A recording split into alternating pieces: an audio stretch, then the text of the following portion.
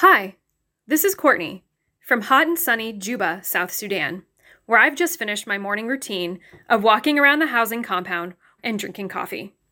This podcast was recorded at 2:07 p.m. on Tuesday, March 30th. Things may have changed by the time you hear this. I feel like Courtney's leaving out some details here, like I would like to know what she's doing in South Sudan. I mean, it's not a place most of us go on vacation.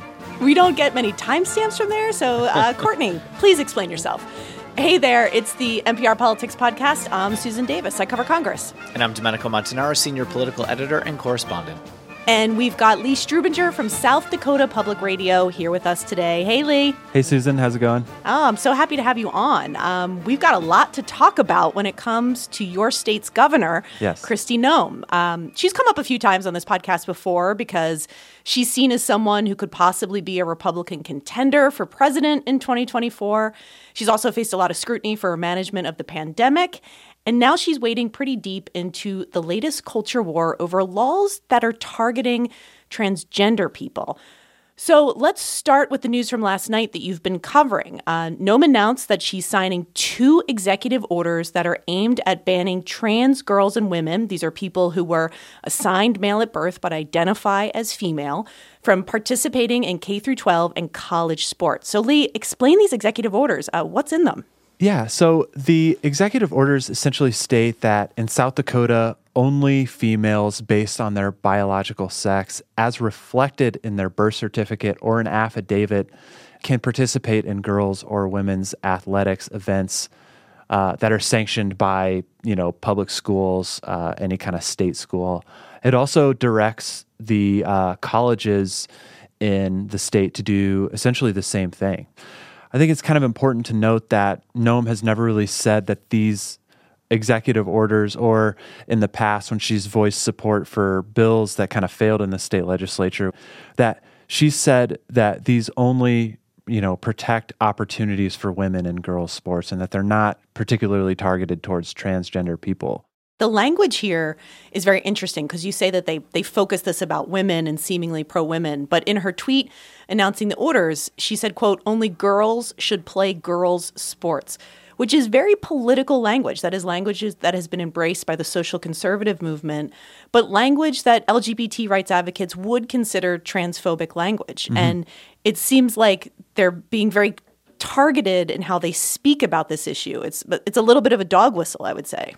Yeah, it's very deliberate. I mean, when you talk with supporters of the bills and folks who've brought the bills, they really just focus on women's athletics and Title IX and sort of, like I said, what they call the physical differences between the two biological sexes. There's a lot of focus on biological sex as well.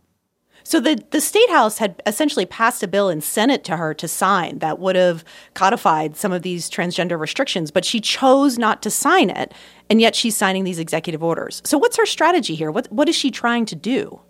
I think she's really trying to thread a needle here because you have a lot of big businesses in Sioux Falls, banks, NCAA basketball, collegiate tournaments. She's trying to keep some of those people happy, but also, as we mentioned, she's a potential 2024 contender. And, there was some very swift backlash when she issued this kind of partial veto of the bill that reached her desk. Domenico, this is part of a bigger trend. We've been seeing it all over the country in state houses controlled by Republicans. In Arkansas, just yesterday, they passed a bill that would ban access to gender-affirming health care for transgender minors. That's things like puberty blockers and hormone treatments. The ACLU called that bill, quote, the single most extreme anti-trans law to ever pass a state legislature. Do you have a sense of the politics of this, of why transgender issues have become such a focus of the social conservative movement? Well, look, I mean, first of all, this is a culture issue. And like abortion, like immigration, which have been animating issues for Republicans during the Trump era, we're now seeing that when it comes to trans rights. And I think you have to first start with the fact that we have a Democratic administration. You have the Biden administration that has reinstated a lot of trans rights at a national, at a federal level that former President Trump had rolled back. And this is a very nuanced issue that has frankly been reduced to something of a punchline about political correctness on the right in conservative media. And it also has to do with what's popular. Frankly, you're seeing on the right, these stories really pick up steam. We've also seen conservatives in a nuanced way sort of learn from their push against abortion rights to put women at the forefront of this because they are seen as more acceptable messengers on a lot of these cultural issues. So I think you start with the fact that we have a Democratic president with the Biden administration and conservatives looking for something to grab onto that they can animate their base with, and really a very nuanced, difficult issue to deal with that's been sort of almost a Pandora's box of opening it up to other potential things to restrict trans rights. So, Domenico, how do you read Noem's actions on this from a political standpoint if we're looking at her as a 2024 contender? I mean, it seems like this is the kind of thing you do if you see yourself as a competitor in that sort of social conservative lane that could open up in a nomination fight. Well, we started to see her pop at the Conservative Political Action Conference, where she finished pretty high up in their straw poll, which, is just of the attendees who are there. But her name continues to come up. If former President Trump is out of the picture, you hear about Kristi Noem, you hear about Ron DeSantis of Florida as the two sort of main contenders who are newcomers to the scene in the Republican conservative circles, really champions of, these cultural issues. So she wants to be able to get her name out there, keep her name in the news, be able to be somebody who conservatives are talking about. Lee, as I mentioned, we've talked about Noem a bit in the past because of her handling on the pandemic. She's one of these governors who's had a very light touch. Your state hasn't had the kind of lockdowns or mask mandates we've seen in other parts of the country. But South Dakota also has one of the highest death rates from the pandemic in the country. So I wonder sort of how is her handling of the management of the pandemic seen inside South Dakota? And do people think about her as a potential contender back home? So South Dakota is kind of known as one of these sort of like rugged individualist states. And I think the pandemic has really kind of exposed the sort of weakness in that. Early on, Governor Noem did respond to the pandemic and basically saying we need to be cautious on this. And she even, closed down the schools last spring. And then the conversation shifted nationally toward masks mandates. And that's not something that I don't think the people of South Dakota, regardless of if she asked for one or not, would have been fairly receptive towards. So I think she was kind of reading the room there. And so she kind of focused on sort of the freedom of not telling South Dakotans what to do to respond to this pandemic. She often talked about trusting her citizens to make the right choice. And then, right around the summer into the fall, she took that message nationally. And so, kind of the numbers sort of speak for themselves in terms of infection rates and death rates and that sort of thing. But I think overall, a majority of South Dakotans are kind of pleased with the response that she had toward the pandemic. What has happened is it's become so politicized, the pandemic, that even something like mask wearing has been politicized. Yeah. Conservatives really want reopenings because what's important to them that they're talking about is the economy, small businesses, reopening schools, rather than keeping things closed down to be able to stop the spread. And messages you could see being pretty compelling in a Republican primary fight. Absolutely. All right. Well, Lee, thank you so much for joining us. It was a pleasure. Thanks so much for having me. And that was Lee Strubinger from South Dakota Public Radio. We're going to take a quick break. And when we get back, President Biden is urging states to reinstate their mask mandates as COVID cases again begin to rise. This message comes from NPR sponsor Womply. Womply is committed to helping self-employed workers and small businesses get their PPP loan. They've helped over 100,000 small businesses. Even if you're a freelancer or gig worker, you may qualify. Womply makes the process easy. Start your application at womply.com/NPR, and they'll route it to an approved lender. Apply for free today at womply.com/NPR and see if you qualify.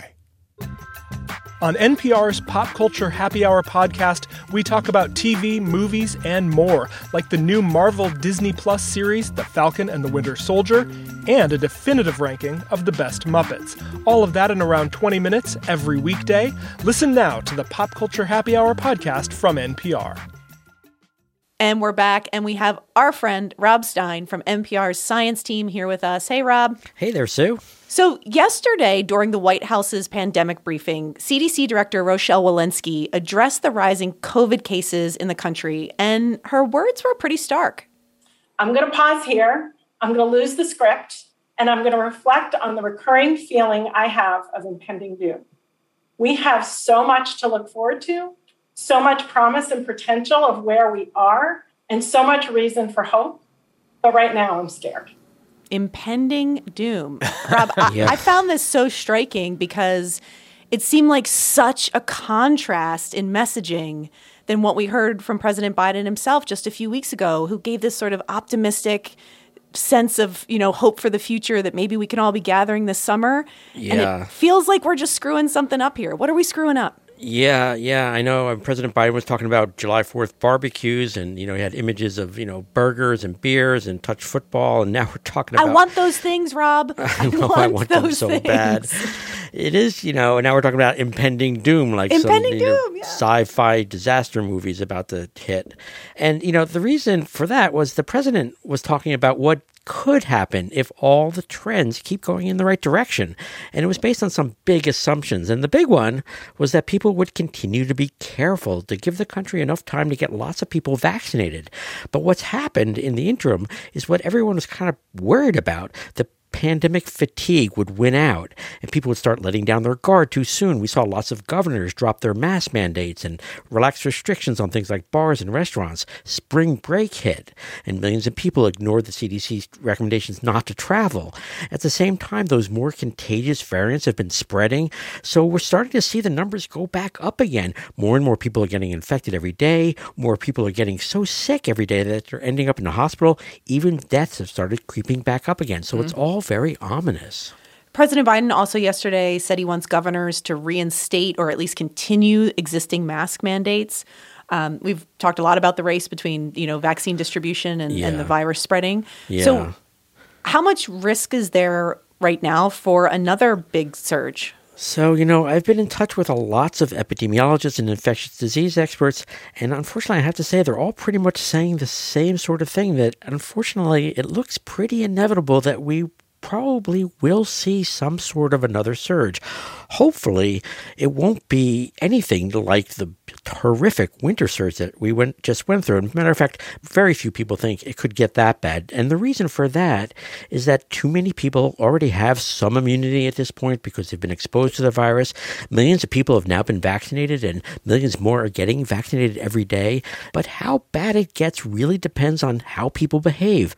Domenico, we've got a new NPR Marist poll out that has a lot of new data on how Americans are looking at the pandemic and at vaccines right now. What are some of the sort of top lines out of the poll that you think are most interesting?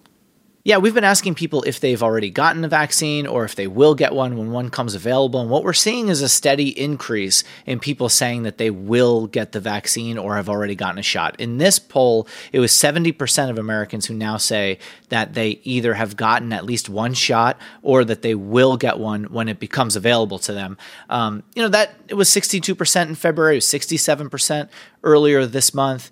And the change that we're seeing is from Republicans and Trump supporters, interestingly. They are still the most reluctant to get a vaccine, but we've seen their hesitancy come down somewhat, even from just earlier this month. And that's helping that number get up to where scientists say is a level that could stem the number of cases of coronavirus, which is so key to turning this thing around.